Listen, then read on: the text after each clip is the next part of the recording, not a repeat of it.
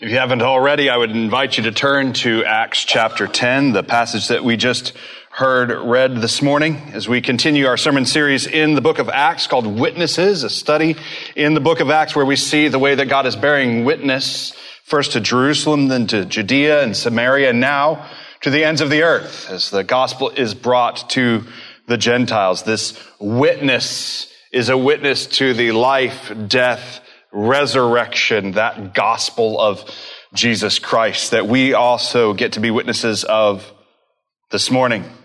Now, the mystery that we just heard is a mystery unfolding, and this is the way that the scriptures speak of it. In Ephesians chapter 3, verse 6, it says this mystery is that the Gentiles are fellow heirs, members of the same body and partakers of the promise in Christ Jesus through the gospel. Friends, this is an unfolding of a reality that had been hinted at, that had promises regarding all the way back to Genesis chapter 3 and then Genesis chapter 11 and throughout the Exodus and throughout the prophets and throughout the Psalms of an ingathering of a people from among the nations.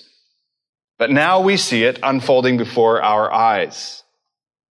It's through what Ephesians calls the unsearchable riches of Christ that God has made shine all the brighter the glories of his, what Ephesians calls manifold wisdom, that he has made a people for himself out from among all the peoples of the earth. Friends, that is an impossible task. Even just in human terms, to create a people from among the people. We are divisive and divided people. But God, in his manifold wisdom, is making not a collection of a bunch of people. He is making one people, his people. So the breadth of his redemption becomes the breadth of all of his creation.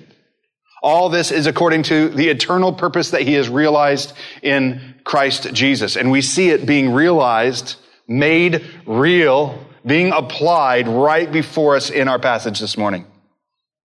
This passage is the beginning of the application of redemption. And it's the beginning of the application of the redemption to the very first Gentile believer.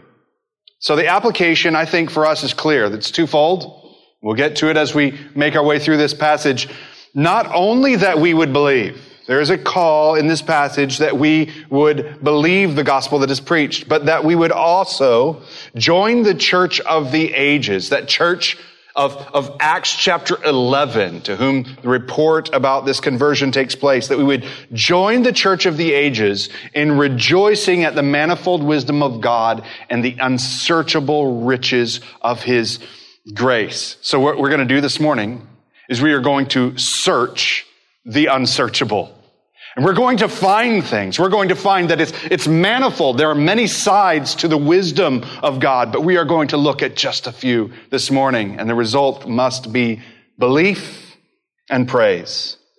Now, what I'm going to do this morning, I know we had the scripture read for us. I hope that you were following along with us, but I'm going to recap again to just call to our mind this lengthy passage, what takes place here. Let's go back to the beginning. At the beginning of chapter 10, we see that God sends an angel to a man named Cornelius. Cornelius is a Gentile. He's a Roman centurion. He's of the Italian cohort and a God-fearing man. And the angel explains to Cornelius that he must send to a man named Simon, Peter, who is staying with a man named Simon the tanner in Joppa. Now Cornelius does exactly as the angel has commanded him, and he sends 3 men to Joppa to go and get Peter. In the meantime, as those men are traveling, Peter goes up on a roof where they were staying. He goes up on that roof at about noon, and he has a vision. In the vision, Peter sees many kinds of animals. And those many kinds of animals are those that are permitted and prohibited for the Jewish people to eat. All of these animals coming down. These animals that are prohibited to be eaten are considered common or unclean. And to eat them is to yourself become unclean. And a voice in the vision tells Peter, kill and eat. Peter is very reluctant, but the voice tells him, what God has made clean, do not call common. And you can see Peter scratching his head as this happens 3 times. There seems to be something that God is telling him that he has not heard in this way before. Now, Peter might have been tempted to think that the vision was all about the afternoon's dinner menu. We're actually told at the beginning of that story that when he went up about noon, he was hungry when he had this vision. All right, I dream of animals descending from heaven all the time when I get hungry, you know. But he understands that this is not a story about food at the end of the day. The appearance of 3 men sent by a Roman centurion gives Peter a huge hint about what God is doing in this vision. The next day, Peter and some of the disciples from Joppa, they went to Cornelius in Caesarea. They make that journey and they go to visit at a Gentile's home. When Peter gets to Caesarea, he's quick to remind Cornelius that it's actually unlawful for him to even be visiting Cornelius. And therefore, Cornelius, who is a Gentile, is by extension also unclean, common. And to associate with him is to yourself become unclean, unfit for the worship of the Lord. But now, as he goes to visit Cornelius, he begins to understand that God is showing him not just something about animals, but that he should not call any person common or unclean. Cornelius asks Peter to teach him according to what the Lord has shown. Essentially, it's like getting an invitation, say, why don't you come to my house and preach the gospel to me? All right? I've had that happen like roughly 0 times in my life. That someone has sent for me and said, hey, I would like you to come to my house and preach the gospel to me. And that's what happens to Peter. He's like, something must be going on here. All right? And he's right.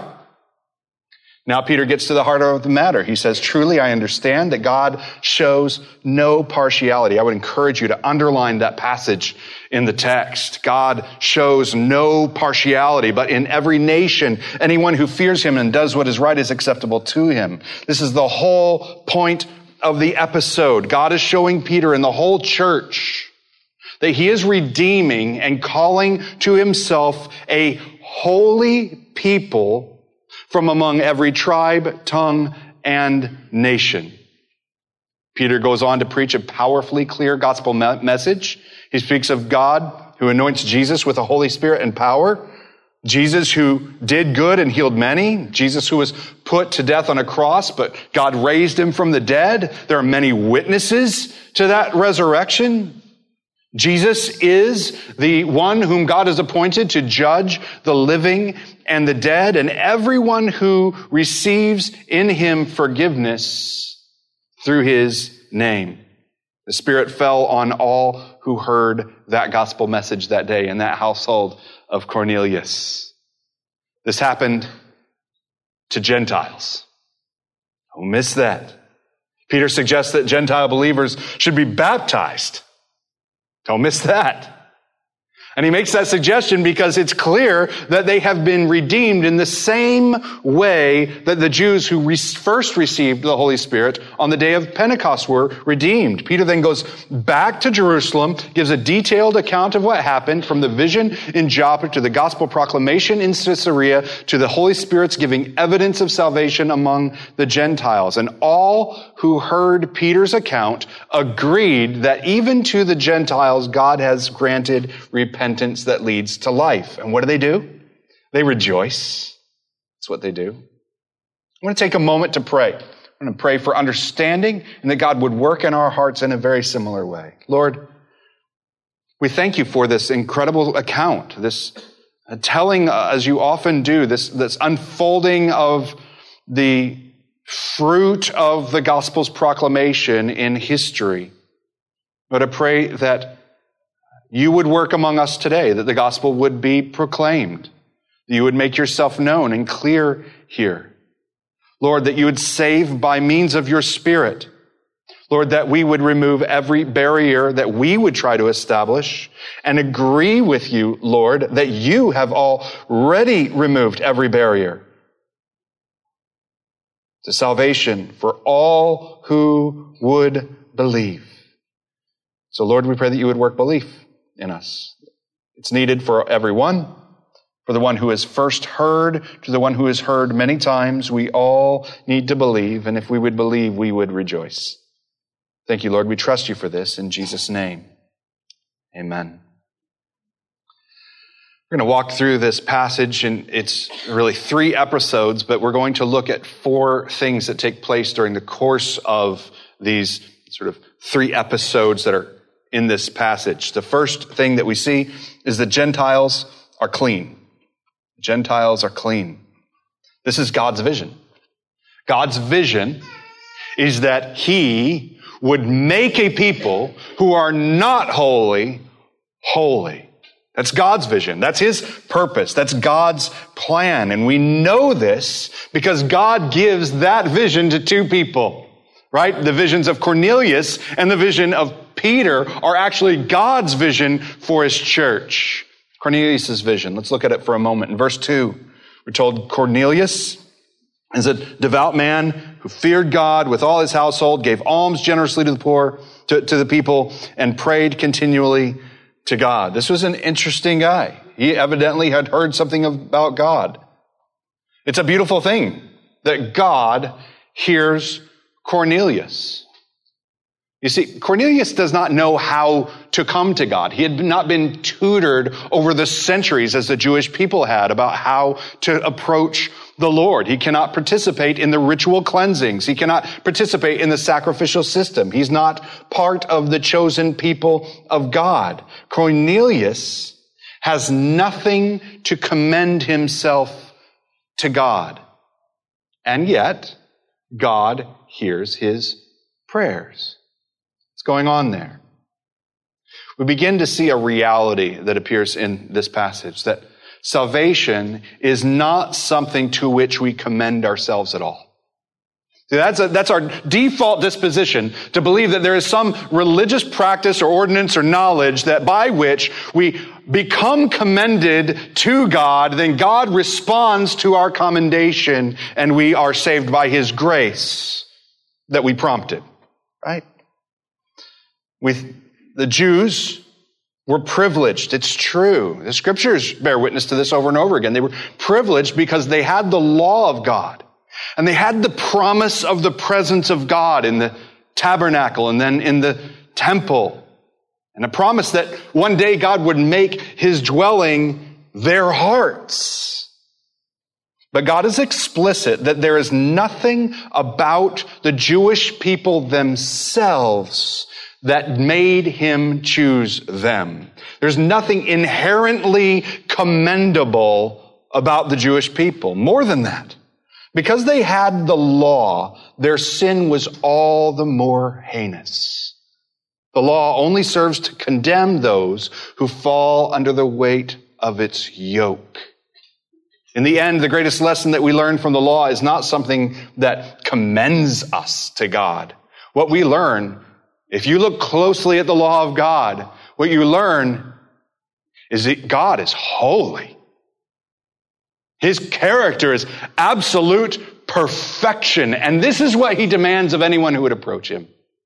What we learn if we look at the law of God is we learn that the Lord is holy and we are not. So listen, it is a beautiful thing that God hears Cornelius's prayer. And it's a beautiful thing, a work of grace and mercy that God has heard any of our cries or caused our cries to rise to Him at all. This is the work of God's grace and mercy. Now, one note that I want to clear up about Cornelius, there's a bit of a universalism that can creep into this passage. Listen, it's foreign to the passage. Cornelius is not a generic worshiper of some higher power. He's not a simple worshiper of seeker, maybe, of some divine being, and he's fumbling around in the darkness for who it is. We're going to see a number of people among the Gentiles in the coming chapters who are like Cornelius, that Cornelius had been taught of the one true God as declared in the Old Testament. He had some witness from the Jews that were in their midst about him. Or perhaps even Philip the evangelist, who previously we were told that his travels took him all the way north to Caesarea. So he heard a witness about this God, and his devotion, his alms, and his prayer are directed toward that God of Israel, even though at this point, for all he knows, he is actually excluded. God indicated in the Old Testament that the nations would see Israel with the law and going out with that law and bearing witness among the nations, that the nations would see Israel with their worship and the law and their joy in God, bearing witness among the nations so that the nations would turn to God. And that's what we see taking place this morning. In this vision, God is setting the stage to bring the gospel of Jesus, which is a fulfillment of the Old Testament promises, to the very home of Cornelius. That's Cornelius' vision, to go and send for Peter, that the gospel would come to his house. Peter's vision, let me take a moment at the outset to just say this. Listen, Peter's vision is not about bacon. Now, Peter was hungry. He went to the rooftop and he's hungry. Yes. The righteousness of Jesus completely fills the law. Yes. In this vision, God declares all foods clean. It's true. But if the extent of your excitement about this passage is that you get to have a slice of bacon on your hamburger, you're missing something about the glorious reality of God. We would do well to sit here, even if, as I have done, this becomes a bit of a joke passage for me on Saturday afternoon lunch. There's something beautiful and glorious here. Peter came to a deeper understanding of the implications of this vision, and it causes he and the Gentiles and the Jews in Jerusalem all to rejoice. Acts chapter 10, verse 28, just a little while later in our passage this morning. You yourselves know how unlawful it is for a Jew to associate with or visit anyone of another nation. But God has shown me that I should not call any person common or unclean. You see what this is about? This isn't about animals at all. Peter's vision has two implications for the coming events. The first implication does have to do with hospitality. Consider the scenario. Peter receives an invitation from a man named Cornelius who is a Gentile. The invitation is to come to Cornelius's house and to receive his hospitality. And to receive that hospitality, to accept the invitation and to go and preach the gospel in this home is also an accepting of an invitation to eat at Cornelius's table, to enjoy what is called table fellowship. It's a matter of simple hospitality. Yeah. But this is a Gentile home. A Gentile doesn't know the first thing about how to prepare a meal that's appropriate or clean for a Jew to eat according to the dietary laws of the Old Testament. Peter knows that he and his companions, when they go to Cornelius' house, they will be unclean. But what God is doing in the vision and in what takes place in this passage is he is removing barriers to the evangelization of the Gentiles. He's removing barriers to the evangelization of the Gentiles. He is making sure that the news of his gospel can go to the ends of the earth. There's a second implication. The second implication, the first having to do with hospitality, the second has to do with salvation. That it isn't just that the foods of the Gentiles are unclean. The issue for Peter is that the Gentiles themselves are unclean, you see. It's that they are unclean because of their association with unclean things. And they are unclean because of their association with pagan religions. These are unclean people. You would do well to not associate with them. But God is about to show Peter that he has made provision through the work of the gospel to reconcile even the Gentiles to himself. Now, we're going to spend a lot of time on this in the coming weeks. Luke spends a lot of time on this and recording some episodes that extend a few chapters for us now. But the glorious reality that we see taking place in our scripture this morning is God is truly breaking down through the work of Jesus and his gospel the dividing wall between Jew and Gentile. And for us to understand that well, what that means is what God is doing is he's breaking down the dividing wall between all of creation and himself. And as we find ourselves reconciled to God, we find ourselves reconciled to one another. As Ephesians 2:14 says, Jesus came and preached peace to you who were far off and peace to those who were near. Peter serves as a witness to the gospel message of Jesus as he comes to preach the gospel to those who are far off. You see, he's bearing witness to the gospel message of Jesus Christ himself.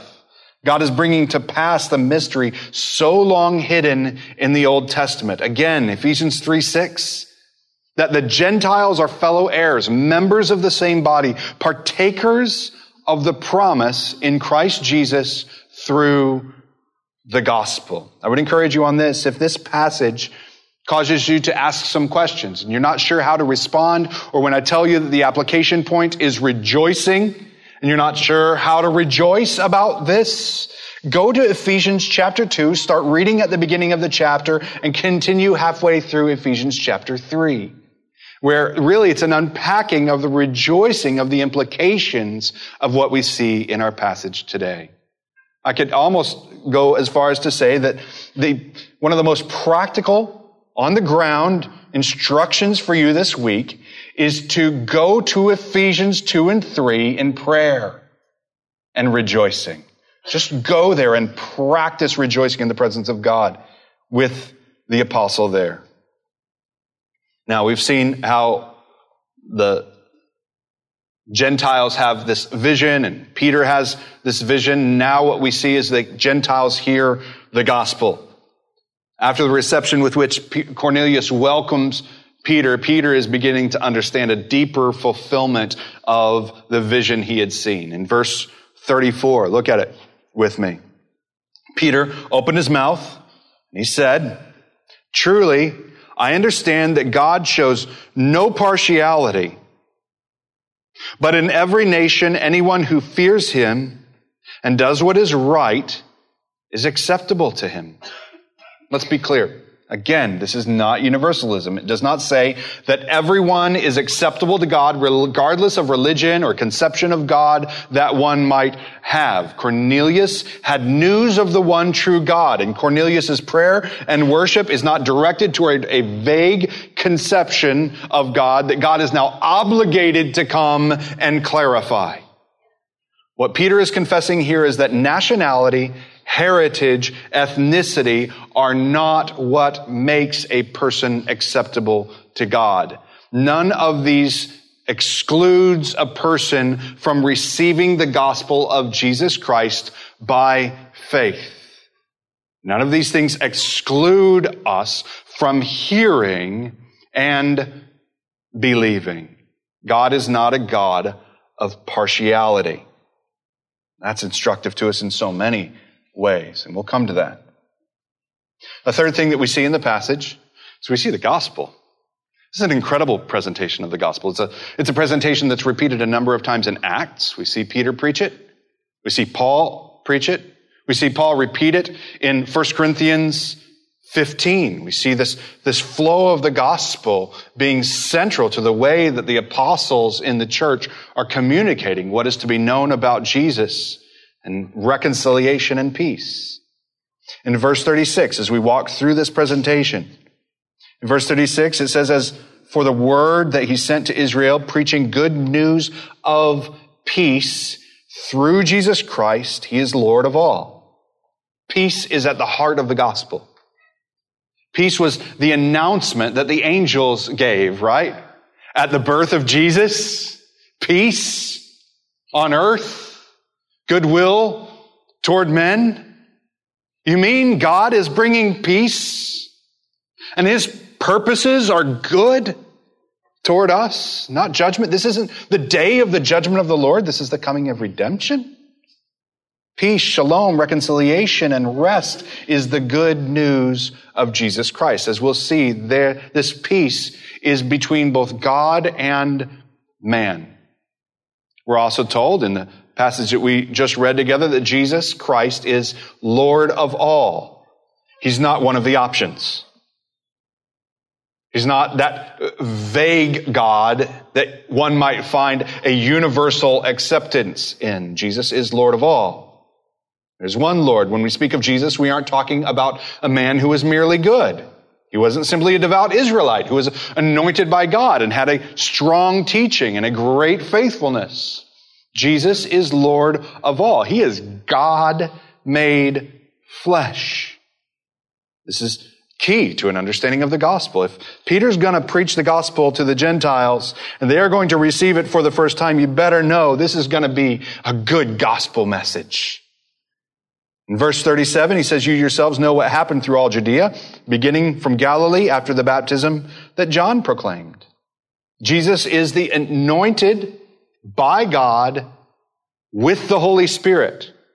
Jesus walks in righteousness and he heals many of oppression by the devil. We see that Jesus is not just a strong, holy, religious, wise man. He's the Lord of all. All the way from the time of the baptism of John, he begins to make this known. And it's important that Peter mentions the baptism of John. It's important because that's when the apostles began to be witnesses of the ministry of Jesus. And they begin to record what they see Jesus say, Jesus do. And now Peter is serving as a witness of what he saw and what he touched and what he heard. He's bearing witness to the Gentiles now. Look at verse 39 as Peter continues. We're all witnesses of what he did. And we are witnesses of all that he did, both in the country of the Jews and in Jerusalem. They put him to death by hanging him on a tree. Friends, you can't just talk about the amazing things that Jesus did without talking about the amazing death that he died. Peter is systematically walking us through the essential historical realities of the gospel. If you have not shared about the cross of Christ, you have not yet shared the gospel of Jesus Christ. That is utterly essential to the proclamation of the gospel, because Jesus' death was both a punishment and a public shaming. Peter says, he hung him on a tree. Just wood. He hung there in public punishment and shame. Jesus, the only righteous man, was hanged as though he was a criminal and shamed like he was a villain. All of this because it was his work to take the place of lawbreakers and idolaters.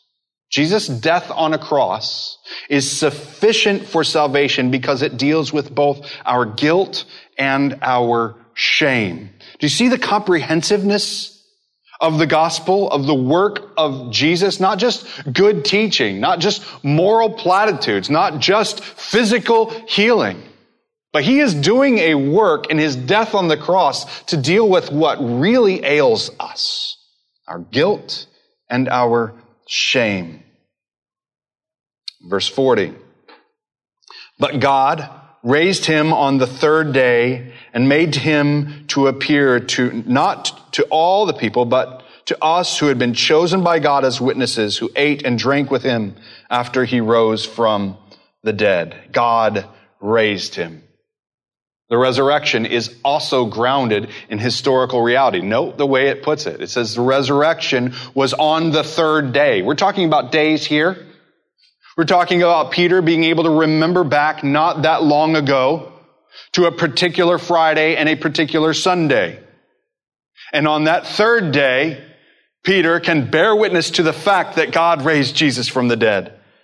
Jesus' resurrection is historically, physically, verifiably real with an eyewitness account. And what does Jesus do? He eats and drinks with them. I don't think that should be lost on us. Here's what Jesus is doing. He is enjoying fellowship with the redeemed. Friends, the resurrected Jesus, he can handle nails in his hands. He can handle suffocation on a cross. He can handle skipping a meal or two, right? He doesn't need to eat. But what he has done is he has purchased fellowship with his people, and he sits down with them, and he eats with these many witnesses. This is exactly what Jesus is telling Peter in Cornelius' household. Jesus is telling Peter that on account of the gospel, God prepared fellowship with even the Gentiles. God would eat and drink with them just as Jesus had eaten and shared in fellowship around the table with the Jewish witnesses. And that will require God's witnesses, the messengers of the gospel, to go, and they are going to have to eat and drink with the Gentiles that they might hear the good news and believe. In verse 41, we're told that they were commanded to go and preach. The witnesses are to serve as witnesses for the nations. Now, the message has a conclusion. It has an application that Peter is just starting to get to. Look at verses 42 and 43 with me. Verse 42, he commanded us to preach to the people and testify that he is the one appointed by God. Jesus is the one appointed by God to be judge of the living and of the dead. To him, all the prophets bear witness that everyone who believes in him receives forgiveness of sins through his name. These are two important realities that are met in the person and work of Jesus Christ. Jesus is the judge. Friends, that's got to be a part of the gospel presentation too. If your gospel presentation goes something like, God loves you so very much, you are very important to him, so important he died on the cross for you so that you could live with him forever. Like, I'm just comparing that to what this says, and it sounds like another gospel. Oh, all of that is true. God did love. What is the nature of that love? How does a holy God love a fallen and rebellious people unto himself and not make a travesty of justice? The world needs justice. It needs things to be made right, not just passed over because I love you so much. We need some things to be dealt with because we are super broken, right? And so when Peter presents the gospel, he is sure to tell us God is just. He is so just, not that he is under judgment, but that he is the judge. The Holy One who came up with the idea of a law is also the judge. The prophets have spoken about the day of the Lord for centuries. The day of the Lord. And we've made mincemeat of that idea today. Let us be clear. The prophets are. The day of the Lord is a day of judgment. The day of the Lord is a day of judgment. Jesus is coming to make things right, righteous, upright, good, repaired. And he is going to put down all injustice. Jesus is coming to make all things right. And you and I know that what is wrong is us. So when I hear that the day of the Lord is the day of the coming of the one who is to judge the living and the dead, as Peter says, I'm looking at that and saying, that's not good news for me. Because I am what is wrong with the world. Oh, I can blame lots of things on other people and they are culpable, but I am also what they can blame. Right? I am what is wrong with the world. So if Jesus is coming in judgment, he's coming because of me. This is why it's so important that we have the follow-up statement of Peter in the presentation of the gospel. The declaration that there is forgiveness of sins. It's only through faith in the righteous life, the sacrificial death, the glorious vindication and resurrection of Jesus that anyone may be forgiven with justice, because the judgment has already been made. It was made on Christ, on the cross. So that when he comes, he's like, you're right, I have a right to judge you. And I did in the person of Jesus Christ on the cross. I say, you're just, and you're Redeemer. You're forgiver of sins in perfect righteousness. As the scriptures call Jesus, he is both the just and the justifier. The reasoning goes like this. Judgment is coming. Justice is coming. The Lord is coming.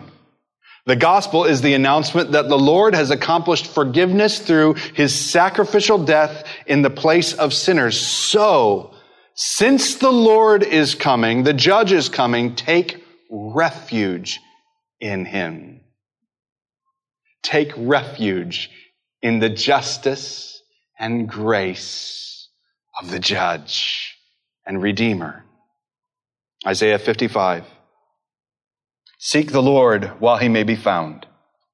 Call upon him while he is near. Let the wicked forsake his way and the unrighteous man his thoughts. Let him return to the Lord that he may have compassion on him and to our God. For God will abundantly pardon. And now we know how he can do it. That is the content of the proclamation of the gospel by the Apostle Peter to Cornelius and the Gentiles in his home. And what happens? The third thing in our passage is we see the Gentiles, they believe. They believe. We've heard Peter preach before.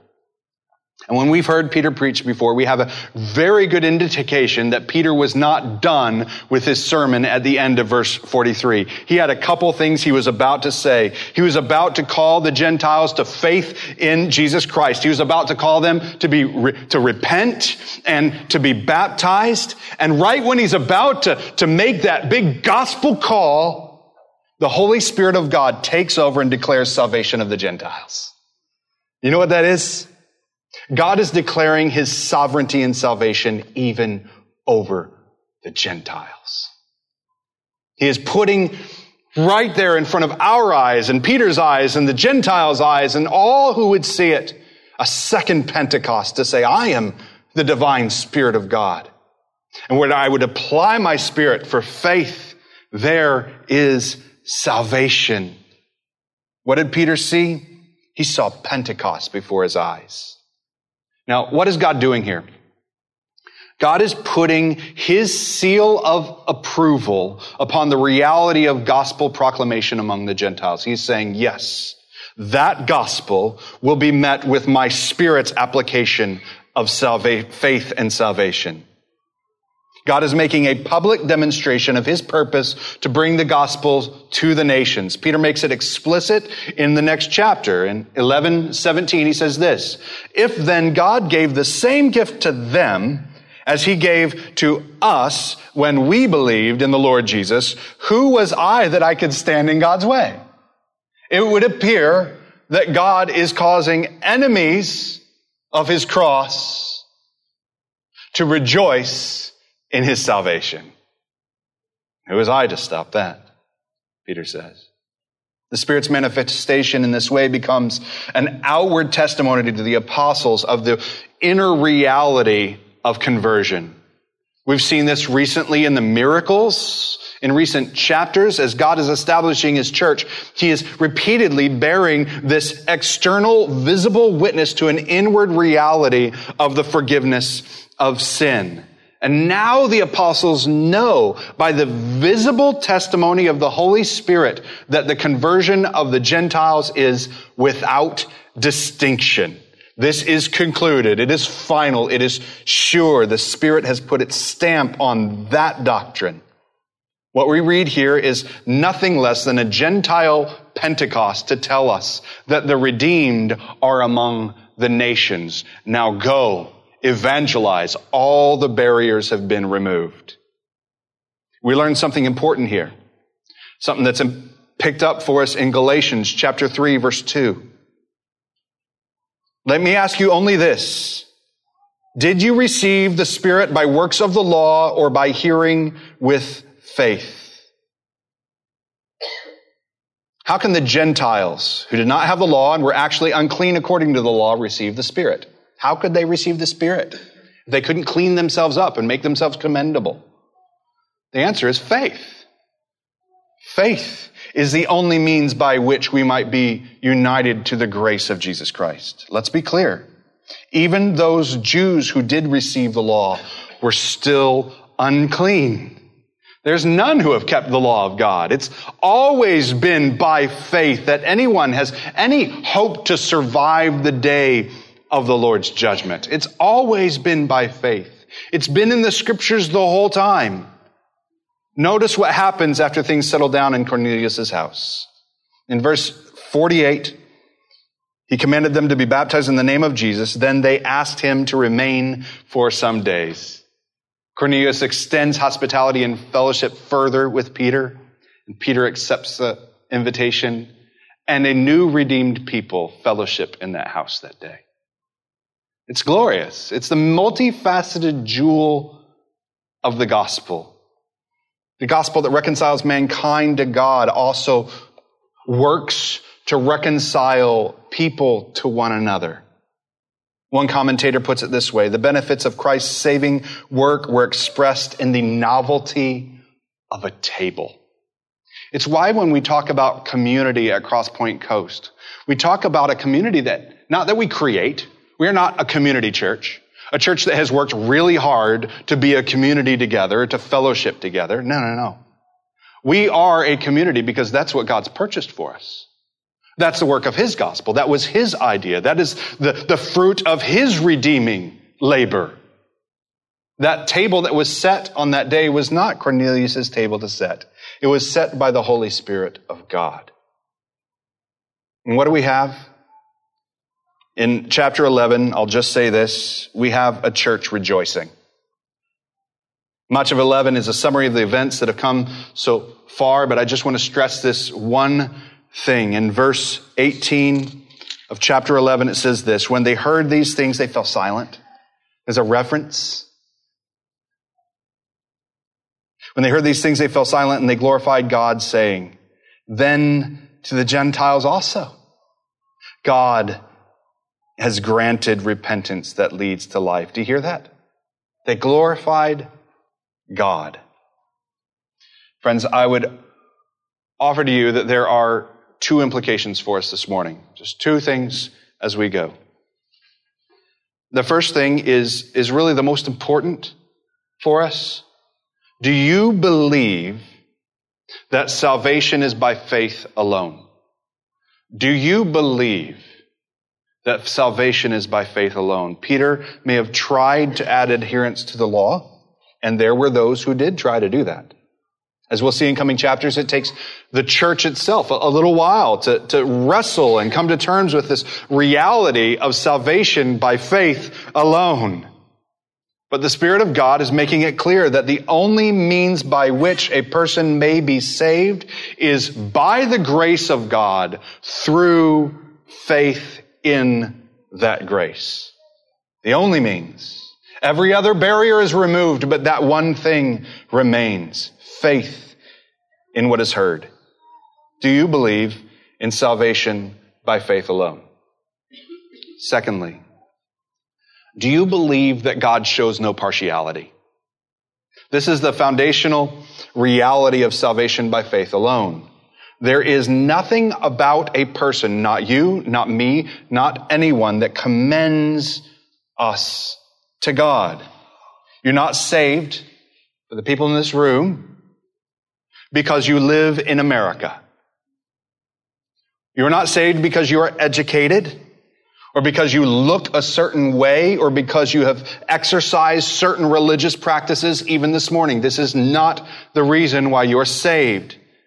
If you are saved, if you are among the redeemed, you are saved because you heard the gospel and you received it with faith. The end. And so, all here are called to hear and believe. You've heard the gospel, you've read the gospel. Do you believe the gospel? Yet before we close, just very quickly, one further consideration. Perhaps it actually kind of was because you were born in America, for those of you who were. Perhaps it's because you were born in a place where there's a great deal of gospel witness that still remains, even to this day, even in the cultural climate that we're in, there's still the presence of a gospel witness. Perhaps it's because you were educated and you could read the Bible for yourself. You're literate. Perhaps it's because you belong to a social group or a religious practice that makes it easy for the good news to be brought to your doorstep. Now, it's not because of these things that you're saved, but it is probably because of these things that you first heard the gospel. Is it not? Think of how I heard. And so, there is a significant implication for us in this passage. It's an implication that we would see the church come to understand and quickly begin to practice in Acts. If God shows no partiality, and yet the only ones who have heard of the gospel are the ones who live near us, look like us, and have similar backgrounds to us, surely that means that we have to go. And that we have to go through barriers that God has already taken down.